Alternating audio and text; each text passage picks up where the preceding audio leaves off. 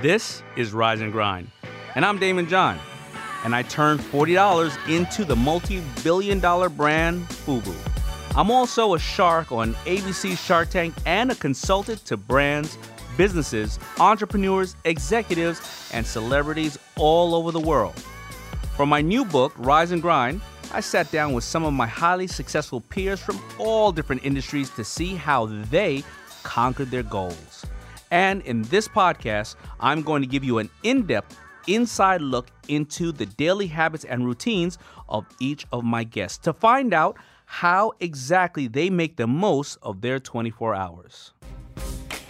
Rise and Grind is brought to you by ZipRecruiter, the smartest way to hire. ZipRecruiter has helped businesses of all sizes find great people. And right now, listeners to my podcast can try ZipRecruiter for free at ZipRecruiter.com/rise.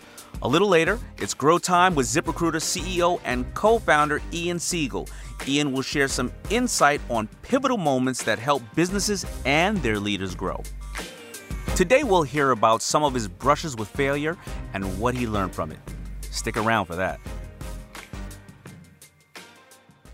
Today, I'm talking a badass Bozoma Saint John.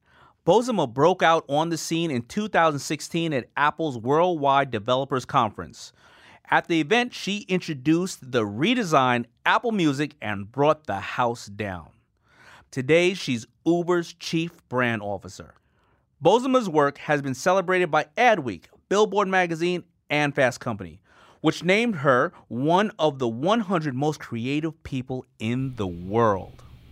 Bozoma Saint John, welcome to the Rise and Grind podcast, and I am so happy to introduce you to my community, so thank you for being here. Oh, thank you so much. I'm very excited. For those who are not aware of you, you were born in the United States, and before moving to Ghana at the age of 6 years old.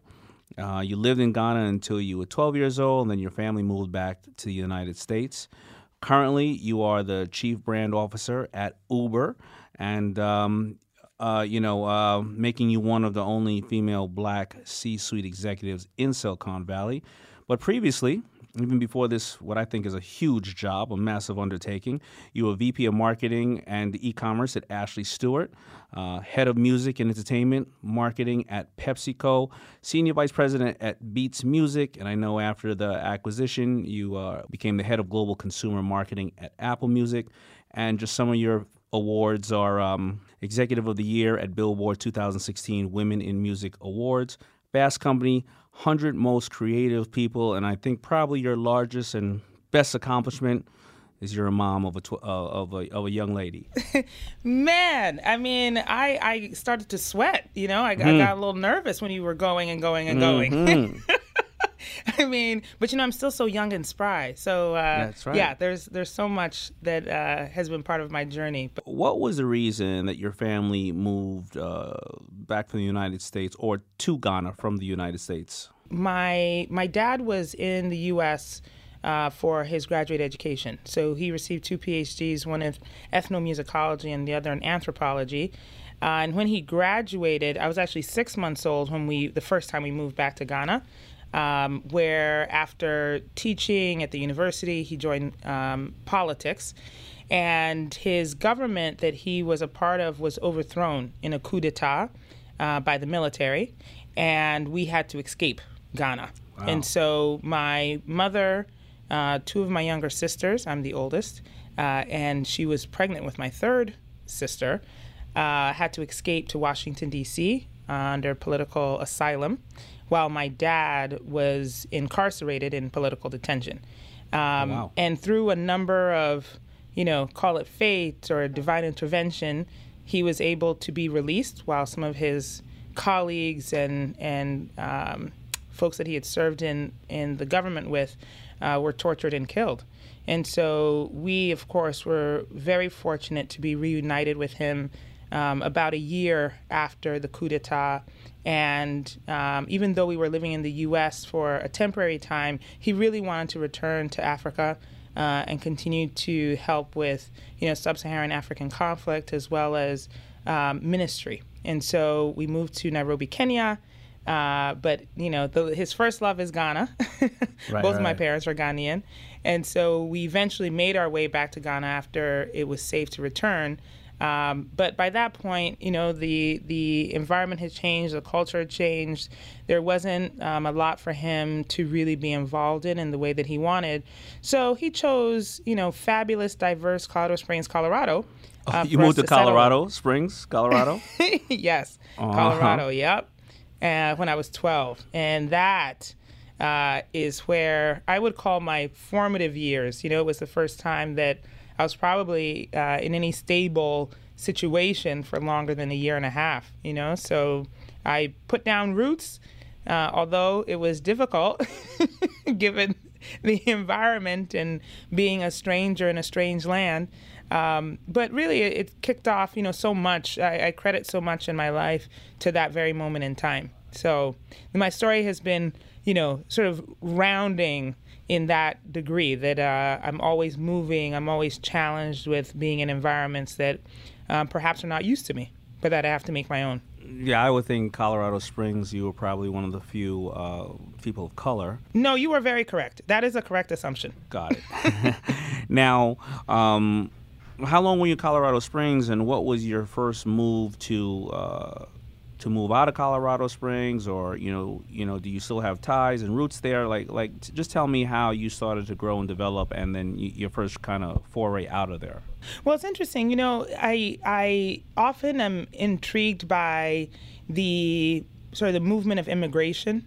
That my family is definitely an example of what the immigration sort of math looks like and why immigration happens the way it does. So my family moved to Colorado Springs. We were, one of the first few, maybe the only Ghanaian family to move there. But by the time I graduated high school, there were 6 or 7 other Ghanaian families who had moved to Colorado Springs. So we had our own little community. And today it's actually a very thriving, believe it or not, Ghanaian populace in Denver and Colorado Springs. But yeah, I left Colorado when I graduated from high school, hightailed it out, and went east to Wesleyan University in Middletown, Connecticut, which is actually where my dad got his PhDs. And it's incidentally where I was also born. By the way, I always swore that I would never go there. Really? I was like, there's no way I'm going to that school. And then, of course, it's we went there for Alumni Sons and Daughters Weekend or some other, weekend like that.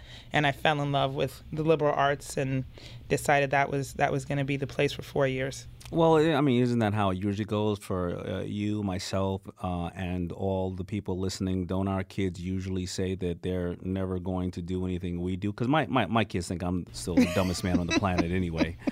Right. And then we end up realizing exactly. maybe mom and dad weren't as dumb as I thought, right? Exactly. Well, it's it comes back to bite us, right? It's like you said, I'm a mother now, and there are many things that I suggest or say that my daughter's like, what? Yeah. I know better. I don't even know what you're talking about. And I'm like, you're 8. You can, you know what I mean? Relax. No, of course, 100%. Now, so you go there and you love the liberal arts. Do you stay there? Do you graduate with a certain degree? How does that look once you're getting out of school? Yeah, well, it's funny. My, because of immigrant parents and sort of first generation American upbringing, there were really only 3 degrees that my parents were willing to be satisfied with, or 3 occupations that I could come out with and would feel I'd be successful. I could be a doctor, I could be a lawyer, or I could be an engineer. Those were the 3 things I was allowed to do. And I happened to be very good at the sciences and math. And again, being, a black woman from Colorado Springs, Colorado, who's good at sciences and math, there are just not a lot of us running around. And so when I went to college, I immediately became pre-med. I took all the requirements, the, orgo-chem and the rest. And, but by the time I would say probably my sophomore year, I started to discover the arts. It was the things that I hadn't really had time to explore in high school that started to draw me. I took some classes like the Intro to African American Studies, which was a phenomenal class. It opened up my view of the world and, sort of the politics and the history of the African American plight. And I, really identified with so much in readings of, Zora Neale Hurston and Maya Angelou and Toni Morrison. And it really it just opened up my entire world. I also love dance and music, and it just became like the secondary thing, which then took all of my interest. So by the time I graduated, I had already switched majors in my junior year to English and African American Studies, but I still applied to med school. Got in, and then decided to take a break, which I also negotiated with my parents to take a year break before I went to med school, and I never made it there. How did that negotiation go? Oh man, it was tough. It was tough. My dad is a tough negotiator. My mom was more open. She was more willing to say, go explore the world. See what you want to see. Get it all out of your system. My dad probably knew better. He was like, if you don't go now, you'll probably never go. But I convinced them somehow that they should let me move to New York City, which, we didn't know anybody in New York, but it was close enough to Connecticut. I'd always dreamed of living in New York. I was young and dumb and thought, everything comes up roses, right? When you move to a big city like that. And by the way, again, because immigrant parents, they refused to finance anything. So it wasn't like I was, sitting in some lush apartment financed by my parents. I was definitely sleeping on a friend's couch, cooking their dinners to, allow me to sleep there, going to the bodega on the corner, to get, a cheap roll so that I could eat. That was the kind of environment that I was working with. What would be your first job? So, interestingly enough, I didn't know what I wanted to do. If I say that I did, I would be lying to you. I really didn't know what I wanted to do. All I knew was that I really enjoyed what now we call pop culture, right? Mm-hmm. I loved everything that had to do with fashion and music and sports and film, and those were the circles I was running in. I was definitely in the club heavy. Mm-hmm. I was in the streets. Like I was just out exploring the arts. And but of course, like we said, I needed to make some money because I had to take care of myself. So I joined a temp agency, which would call me in the morning, and tell me where to go, basically. So pretty much every day, I was somewhere new, unless the job was like, a week long or something like that.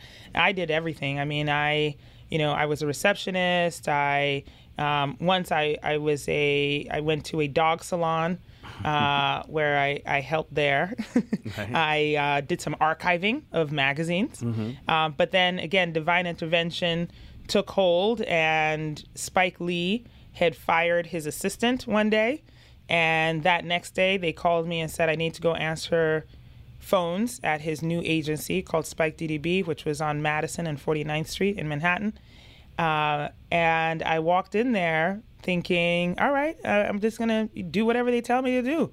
And it literally changed my life. That moment changed my life. And that was really the beginning of probably the trajectory I'm on now. It was sort of a open-ended employment, right? Because he had fired his assistant or the receptionist. And so they were actively looking for someone while I was, taking place of answering the phones and whatnot. But one day Spike walked in. He had written Bamboozled, and I believe they'd even started like principal photography. But he had the script in his hands, and he was passing by my desk, and he knew that I had studied English and African American studies. And Bamboozled is it's a political satire of sorts on the African American existence. I mean, most of Spike's films are. It's very heavy and it's hard to read and it's hard to ingest. But he had the copy of the script, and he dropped it on the desk and said, hey, take a look at this, read it, tell me what you think. And I don't know what happened, but I thought he meant that I should mark it up. I thought he meant take a look at it and tell me what you think by making corrections. So I took a red pen, I made all the corrections on it.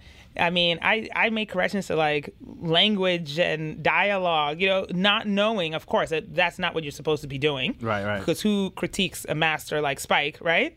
And when he came back for it, or he asked me he asked me a few days later, which, by the way, was a lot of pressure because it is a hard script to read, what I thought of it. And I handed it back to him, and he looked at me so crazy. He was just like, you made changes to my script, And I'm like, is that not what you want me to do? I thought, no, this is not cute. But the fact of the matter is that is actually what changed our relationship. Because he looked at it and came back. I definitely knew I was fired. I mean, I thought that was it. Right. But he came back and he was like, no, he's like, you made some good points. He's like, all right, he's like, you should stay here. And I was like, hallelujah, I've got a job and Spike won't kill me. That's amazing. So it really is what started my trajectory because, again, I didn't know that there was a career available in what now I just call broadly storytelling. That advertising could be the way in, because I knew for sure that I wasn't gonna, I didn't want to direct, although I liked reading, I really didn't want to be a writer at that moment, and so I didn't know that there was any other way to sort of get my storytelling out.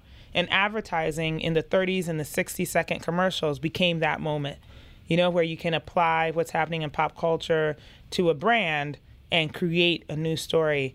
And it really has been now the blueprint for how I've conducted my career since. Let's just get the mindset of the blueprint, your DNA down. What drives you to take these chances and not have fear at that age then? And do you still have that way you look at things now? Oh, yeah, that's it's interesting. I don't think I've ever thought of it the way that you just described it. That's it does make me pause if I'm being totally honest. Because you're right that there have certainly been, even at that point, because we're only up to the story when I was like 23 years old, and even up until that point, there had been several things that had happened, which could have been legitimate excuses or legitimate reasons, rather, not excuses, reasons to take a different route, or to pipe down. Correct, because we haven't even gotten to the corporate culture and people being jealous and or sensitive or not believing in you. We didn't even get to that point yet. We'll get to that, but I'm sure that this defining understanding of how you look at things as an approach will probably help us answer those questions going forward. Yeah, but I definitely want to know the DNA and what makes you tick.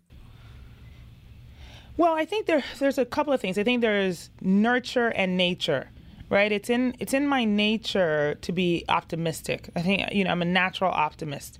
And so I really do look at the glass half full always. I always think that it is possible that, the good will come. So that's naturally how I behave. I also naturally connect to people well. So in any environment, it really doesn't matter where I am. I'm going to find some commonality with someone and use that to make friends. As trite as that sounds, I think friendships have helped me along the way more than anything. But also by nurture, my parents are extraordinarily determined.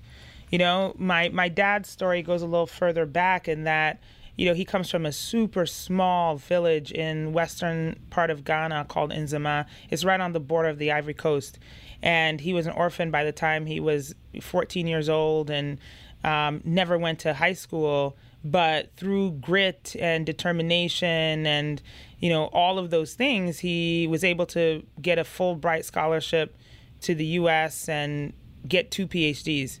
I'm not cut from cloth that allows for mediocrity. The DNA that has been nurtured in me through nature is determined to survive. So it's kind of the anything worth doing is worth overdoing concept, yes, right? That's right. And then even when we moved to Colorado Springs, Colorado, my mom, I talk about her all the time because she was absolutely determined to make sure that we never assimilated.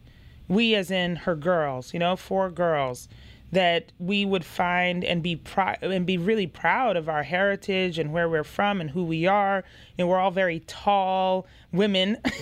And, it was like one of those things where it's like, she would speak our language at home. She would cook the food. If we had friends come over, she refused very famously, not to speak English when they were over, Meanwhile, they're like, doesn't your mom speak English? And I'm like, yeah, she actually speaks 4 languages, but today she's going to speak Fanti because you're in our house, But what that instilled for me from a nurture standpoint is this unwavering confidence, that like whatever I'm bringing to the table is worth it. It's worthy. I don't have to assimilate. I don't have to pretend to be anything else. I don't have to try and be you. That for me, those were prized lessons that I didn't know were lessons until obviously much later in life was I able to, really appreciate them.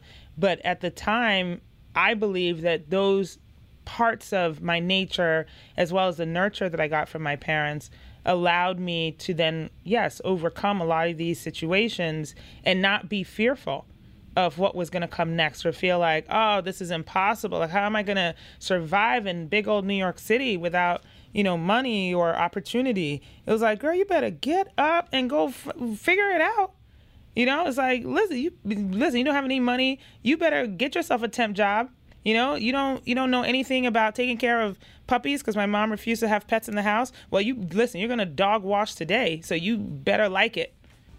So to me, there's always been that combination of, yes, both my DNA, literal DNA, and also the DNA of the grind of my parents that does not allow me to say no. All right, we're going to take a quick break because right now it's grow time with Ian Siegel, CEO of ZipRecruiter. What's up, Ian? Nice to be here, Damon. Now, thank you for being here. And of course, I want to talk about the time when you almost failed but fought through it. How did that experience help you or help your business grow? Well, when I was very young, and I'm talking 22 years old, through a series of events, I found myself promoted to running a 40-person engineering team. And people talk about imposter syndrome. Well, I'd never managed a team before. I didn't have a computer science degree. I didn't think I was an imposter. I knew I was an imposter. I literally had no idea how to do the job I had just been thrust into. What I chose to do was go to the leaders of that engineering org, and every day I would literally walk up to them and say, tell me exactly what you want me to do today. And whatever they said, I would do. And this went on for months. And eventually, in what was a fit of insecurity, I went to them and I said, I'm so sorry that I don't know how to do this job. I'm so sorry I'm bad at this job. And they said, what are you talking about? You're the best manager we ever had. And the reason they said that is because I listened. And that would affect me for the rest of my career and how I approached management. So you learned from them and you became the person you feared you weren't by asking just a simple question. I think that one of the things that we believe is that when we become a manager, we have to start telling people what to do. And in fact, the more you listen, the better the team does. That was ZipRecruiter CEO Ian Siegel, and we'll hear from him again later when he shares some thoughts about what to focus on as your business grows. 80% of employers who post a job on ZipRecruiter get a quality candidate through the site in just one day. So try it for free today at ZipRecruiter.com/rise. That's ZipRecruiter.com/rise. As you're moving up in the ladder in Ashley Stewart and PepsiCo and Beats Music, and even today, whether we're, somebody who's listening to this right now who wants to get their stuff in a Walmart and the buyer's telling them no, or they just want to get a better position or a higher position in their company, I'm sure you got knocked down. I'm sure some people took credit for your stuff. I'm sure, you even intimidated a lot of people. Some people just hid what you're doing. What is the technique that you've been able to successfully implement, your black playbook of how to successfully get things done? Because, see, you have the drive and the DNA. That's great.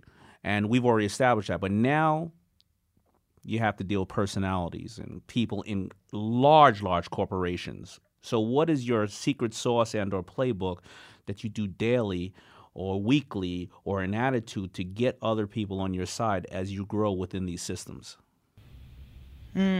Gosh, that's a really great question.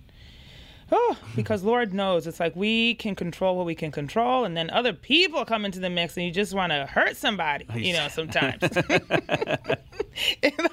People just want to push your buttons and want to give you the credit for what you deserve, all those things. And believe me, I have had my fair share. Right. Like, I have had my fair share of that. And we probably need another 7 hours if we want to talk about all of that. I can imagine. But, I think, really, I'm telling you, it's like, it ain't easy, man.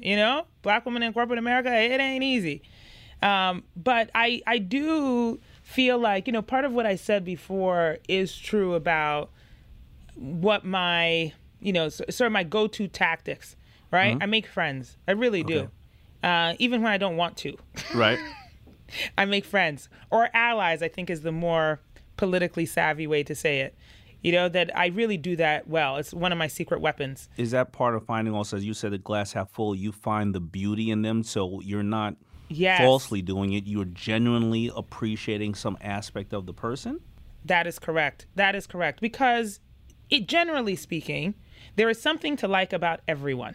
That's a very general statement. There are some people who have no redeeming qualities. But in most cases, people have something about them that we can connect to. And that's what's so amazing about our human condition. And I wish that more people would understand is that we are more alike than we are different. Really, we are. And so when you can find those similarities with colleagues, whether they're at your level or below you or above you, it really helps, to have people who are looking out, because you're an ally and because they like you, that is actually a really important gift that, we can go into these situations where you're constantly battling, but it's so much easier to battle when you have allies, when you have friends, when you have people who will put up for you or stick up for you when you're not in the room.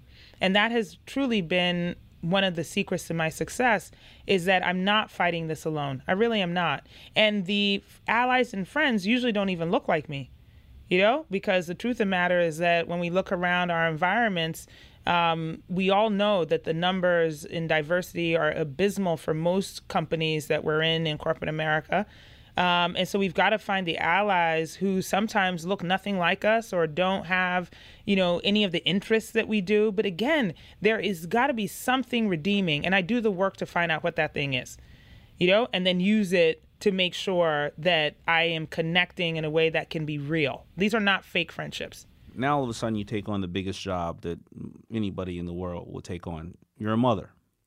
Now, how do you get to balance dealing with these corporate people, and also you're doing a great job, obviously, because you keep going from place to place and different levels, so you obviously are producing amazing work, because we probably wouldn't be having this conversation if you didn't produce amazing work, right? So, amen. Right? You better say that louder. 100%, because nobody's giving you any favors around here.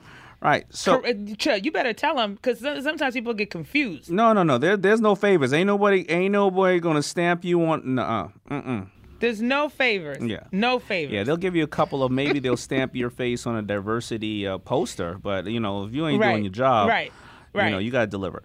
So yeah, you're not getting the next job. Right. Right. Exactly. So I want to know now what makes you tick every day, because as I talk to a lot of people, you may mentor people or you may be very inspirational people, but they only see you once you're ready to turn on the lights and perform and produce.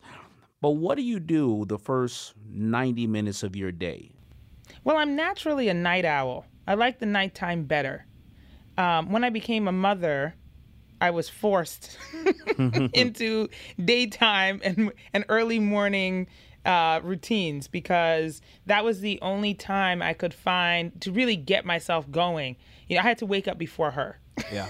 And it's still the truth now. So the first 90 minutes of my day, I wake up about 5:45 or 6 o'clock usually. My daughter wakes up at 6:30, so it gives me about 45 minutes to 30 minutes to really wake up. And that I don't check my email. I don't go to my phone. I don't check my text messages, nothing. I don't touch the phone or anything else.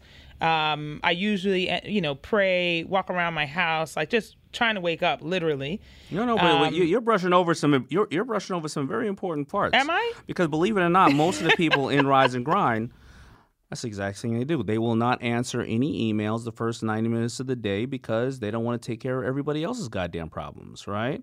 And they do pray. Correct. And, that's correct. And they do pray. They give thanks for the day. Yes. Okay. Yes, because I guarantee you, most of the time, the emails and the text messages are not in service of you. It's usually because there's some problem or some issue, somebody asking you to do something. So you're saying that you don't wake up and get emails that said, all the problems I had, I took care of it, I'm sending you a check tomorrow. You don't get that email? Right, exactly. I wish I would get that email, but no, I don't. Usually it's like, oh my goodness, this thing happened, or can you get back to me? Or what do you think about this problem? How do we solve this thing? That's what I get.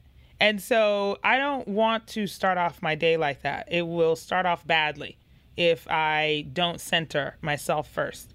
And so when I wake up, I am not picking up the phone because more times than not, it is not in service of me. That's right. And so, I really do center. And sometimes, let's not pretend like we don't wake up sometimes with problems on our minds. Mm-hmm. I certainly do. I'm not immune to that.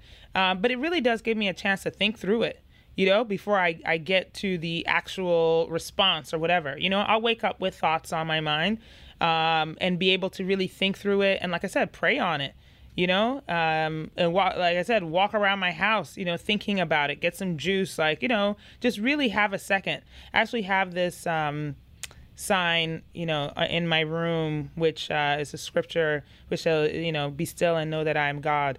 It is one of my favorite scriptures because it reminds me just, again, to be still, that waking up and even going to sleep, the same thing, that I'm not sleeping with the problems on my mind because I know that in this, divine walk that I'm in, that most of the time the issues and the problems are going to be resolved because the intention that I have in the world is in positivity. It is in belief that it will all work out for the greater good, and so for me, the way that I operate is that, a lot of times I really do, I'm a faithful woman. And so I do start my day and end my day in prayer. And I've passed it on to my daughter. So when she wakes up at 6:30, I usually have to walk into her room and, wake her up and we'll sit there for 5 minutes. She has a shorter amount of time to prep. Sure. Because she got to go to school. Uh-huh. But we're learning that too. I'm teaching her that so that we can sit for a second. She can have a little bit of peace before she gets up and starts running around the house getting herself ready for school. But it usually, the mornings tend to be hectic after she gets up, because we're both getting ready. Sometimes I'm trying to catch a flight after I drop her off at school. And by that point, I have usually picked up my phone and answering the 3 or 4 burning emails or text messages before I really start my day in the office or on a flight. That's a great that's a great point that I think you brought up that I don't think I've heard from some of my other partners in talking to is that, so you take maybe 5 minutes with her. Do you pray with her, or what is that calming moment that you do as she's setting off her day with her, that 5 minutes or 10 minutes? Do you pray with her, or is it what exactly do you do? We usually pray at night. And so for her in the morning, it's interesting. This is such a great question because I haven't really thought about it practically, but usually I ask her what she dreamed about, if she dreamed or what she dreamt about, or what she wants, what's going to happen today. What is she looking forward to today? Because it usually inspires her to get up. Right. She'll, it's like, she, usually it's something to do with a friend, or now she's playing sports. And so maybe she has a game or something, that inspires her. Or if she had a really fun dream, or sometimes a scary dream, we can talk about it, but it gives me a lot of insight into what's on her mind. I think that's a good idea. I think that I have a 2-year-old, and as she grows up, gets a little older, I think that I'm gonna probably start. And her mother and I will probably talk. I'll probably say, why don't we pray with her in the morning when we get up, or do exactly that. Yeah. What do we have to give thanks for, and what are we looking for towards the day? Because too many of us have had, unfortunately, our parents wear their heart on their sleeves, and sometimes they wake up with all the stress, and they're telling you to hurry up and this, and you didn't clean up your room and this and that, without getting that silent moment just to reflect for a second on the good things. I'm telling you, it's 5 minutes, but it is transformative. It really is, 5 minutes. But because it's really not longer. First of all, I can't keep her attention for longer than that. But it really helps me parent better too, because, that like the question at the end of the day was like, how's your day today? Usually you're going to get it was fine, yeah. Without any kind of expansive answer, but in the morning, what are you looking forward to today? Or what did you dream about? Gives me a lot more insight into also what is happening in her world that she might not divulge otherwise. Yeah, and what you can ask her later on. Hey, so how did that go? Or did you have fun doing this and that? My mother used to do something very sneaky. She used to do big jigsaw puzzles with me, because she said that, she did the normal thing. Hey, what's going on with your friend Alfred? He's okay. What are you, what are you looking, what did you do today? Nothing. But throughout the jigsaw puzzle, 3 hours, she would slowly ask me things going on. Because I'm just in a conscious flow of thought, I would just continue to tell her what's going on, and she would know everything about my life. We would do it once a month. Right. So I find that fascinating. Wow. Now, all right. Amazing. Yeah, no, mom is very sneaky with it, and I love her for it. Mom is good. That's a good one too. I might have to adopt that jigsaw puzzle. No, I mean that's the whole thing that Rise and Grind is about. We got to keep learning off each other, because we got to keep improving what we're doing. Yes, exactly. Right? I'm like, okay, so you're gonna pray in the morning. I'm gonna do some jigsaw puzzles. Fantastic. The day then kind of gets dictated by whatever's in my inbox, or whatever's on the calendar. But I really do try to be present. Maybe that's another trick that I use, because the challenge, I think, for a lot of people who have so much complexity in their lives is that we tend to worry, about the thing that's happening the next day or next week or whatever else, and you're not present. And so I'm very intentional about trying to remain in the moment. And I do answer most of the things that need to be accomplished that day. One of your productivity tips is to answer it right away, because... Yeah.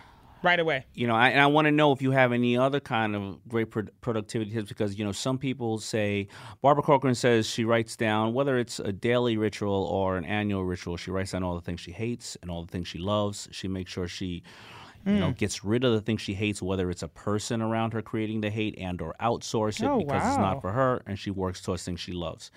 Some other people have said... That's amazing. Yeah, I think even Barbara said this other one. Barbara's actually smarter than I thought,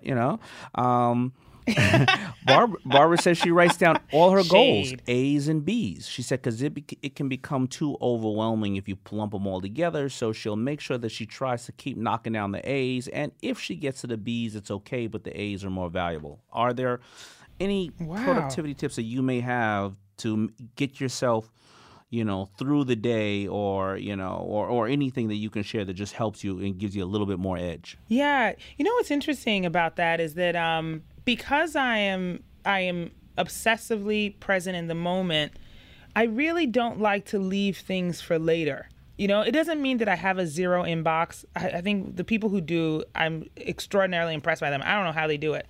But I also forgive myself for not getting to certain things. So yes, of course, we all have a whole host of things that we want to do every day. Aside from the calendar or things that are planned, some, like the to-do lists and things like that. I rarely keep them because, again, I feel like I can't get to everything, and the list just keeps growing. You rarely cross things off. They just keep being added. And so I do forgive myself for not getting to every single thing.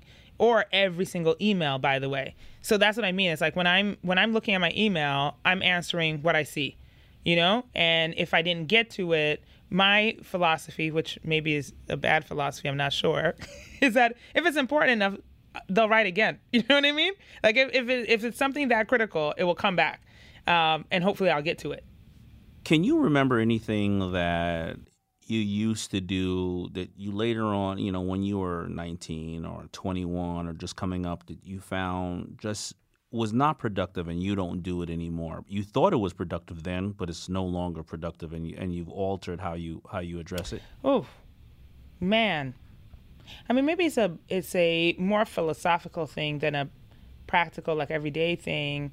But it's about pleasing people.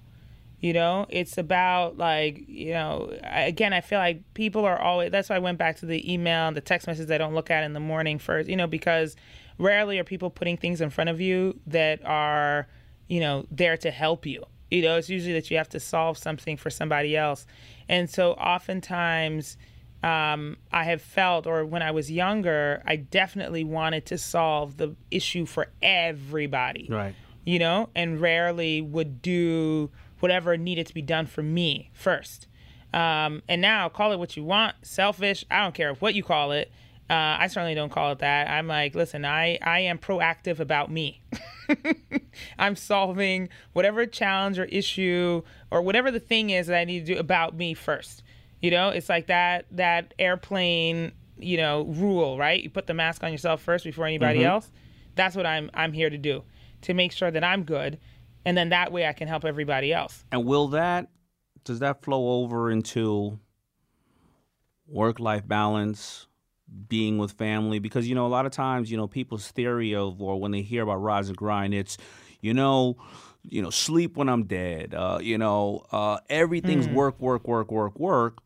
And I always tell people that it's exactly the opposite. It's make sure you go and make sure your health is there. Make sure that you spend time with your family. You schedule time with your family, just like you're scheduling everything else, from plane rides to conference rooms to restaurants. And make sure you schedule time to be by yourself and remember who you are, right?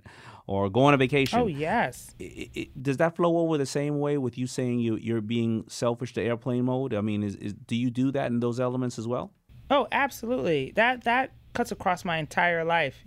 I'm often asked, like, do you sleep? When do you rest? When's self-care? And I'm obsessed with self-care. Right. I don't do well when I don't sleep, and that's something I know of myself. I mean, I know that there are people who say, okay, they operate well on 5 hours or 4 hours or whatever. I can't do that. It's not possible for me. I need 7 or 8 hours, and without that, I'm no good. But I'm also able to sleep on planes. I can sleep anywhere. Literally right now, if on this, in this interview, we're like, Boz, let's take a nap real quick. I'd be like, yep, bet. Let's do 10 minutes. We got we'll be that right in back. common. You know what I'm saying? I'd be definitely asleep. got that in common. Hey, listen, I could take a nap anyway. I'm a great napper. So, for me, there is that, yes, absolutely selfish, behavior, or self positive behavior, which indicates that I must take care of me, right? Before, again, I can do it for anybody else. And so even when I'm running around, yes, I schedule, time with my daughter, because that inspires me. That makes me feel good, not just because it's in service to her, but it's in service to me too. That I love being able to connect with her, and it makes me feel better about my day. And so, even now, it's like, folks in my office and those I work with know that, between 7 p.m. and 8:30 when she goes to sleep, that is sacred time for us. So I'm not to be disturbed at that time. I really don't try to do anything else. Again, I put my phone away so that I'm, looking at her, connecting with her. I use some of that time or after that time for my mom, because my mom always has something to say, or my girlfriends or whoever. But that means that, because I also run, with a global responsibility, that sometimes it will be late, 9, 10 o'clock, where I will have to take a phone call or, schedule some responses that are necessary. But, I'm trying to be in bed by 11, there's no way. Like, I've got to get the rest. So again, for me, that is I've got to make sure that that whatever's working for me is working for me. Otherwise, I'm really no good to anybody. In finishing up, I kind of want to just get to one more topic, which is you have a big job.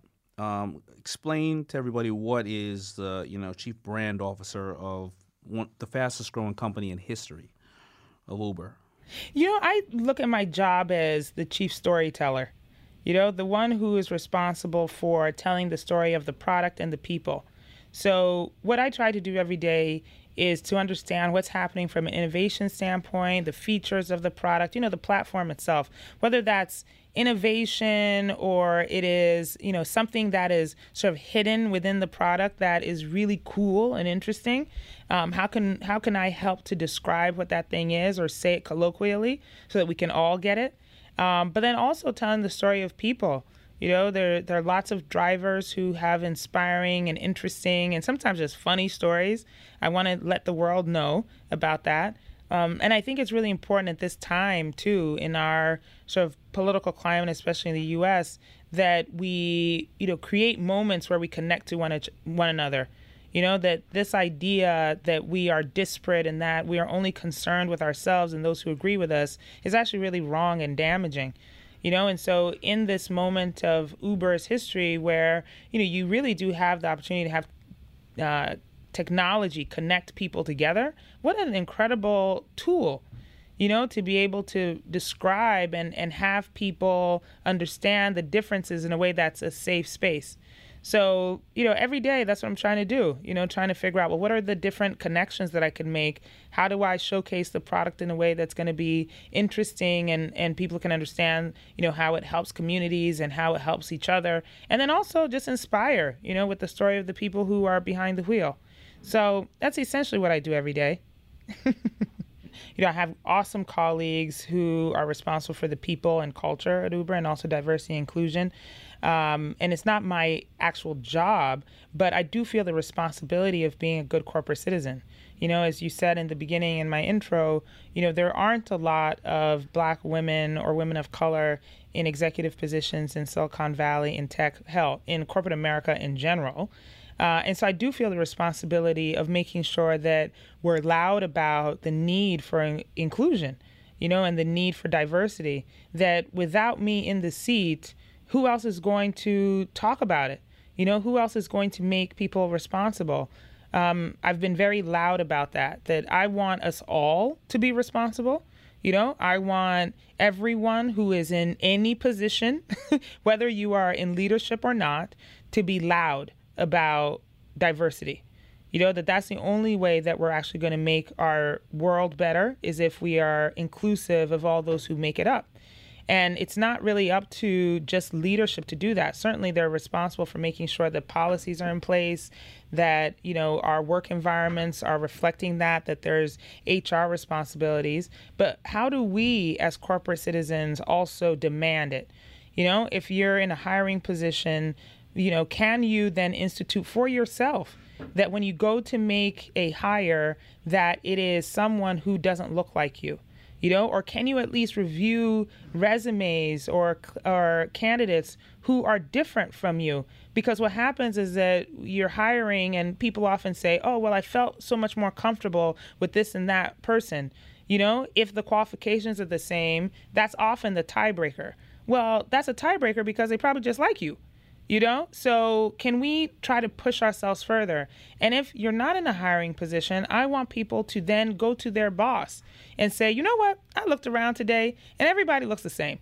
How are we going to get some different people here? I feel uncomfortable in this environment, which is so similar. Let's do that. Let's get more people to say that. And perhaps we can help inspire some more change. It's just good for us. It really is. And what's amazing is that it's not just emotionally saying it's good for us, but we know from lots of business case studies that when you have diverse workforces, you have better business results.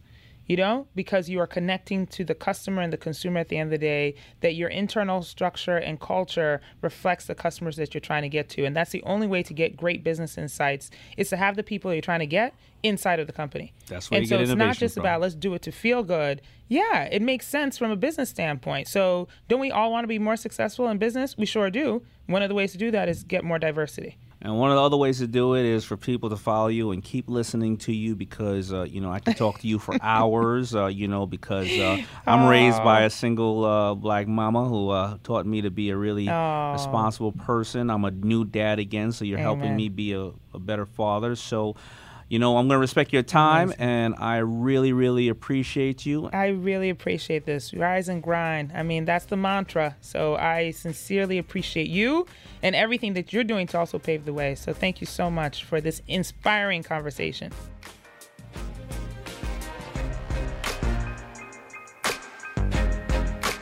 All right, it's grow time again, and we're back with Ian Siegel, CEO of ZipRecruiter. So challenges never stop. What is the biggest challenge your business faces today? Well, ZipRecruiter is at an interesting crossroads because fundamentally what we do is we fill jobs for people. And we get paid on a monthly basis to deliver those candidates to those employers. Our tech is doing things today that literally weren't possible a year ago. We're not just on the cutting edge, we are on the bleeding edge. So what's happening is we're filling jobs faster than we have ever filled them before, and possibly faster than jobs have ever been filled before, which means that we're actually disrupting ourselves because for 60% of the employers who are using our service, they've only got one job to post. And the faster we fill that job, the less time they need to use our service.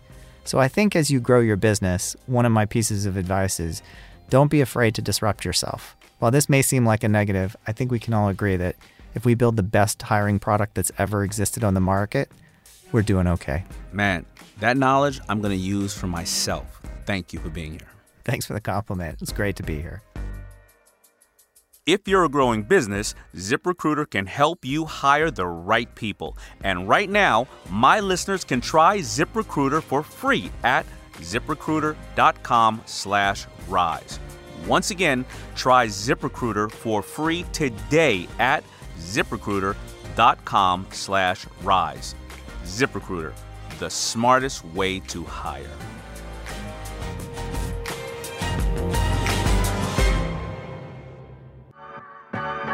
If you enjoyed listening to this interview, there is a whole lot more where that came from. I break things down even further in my new book and audiobook, Rise and Grind. I also share how I've incorporated some of these principles into my own life and use them to stay motivated and focused. Check out Rise and Grind wherever books and audiobooks are sold. And if you want more info on what I'm up to, check out DamonJohn.com and follow me on social media at TheSharkDamon.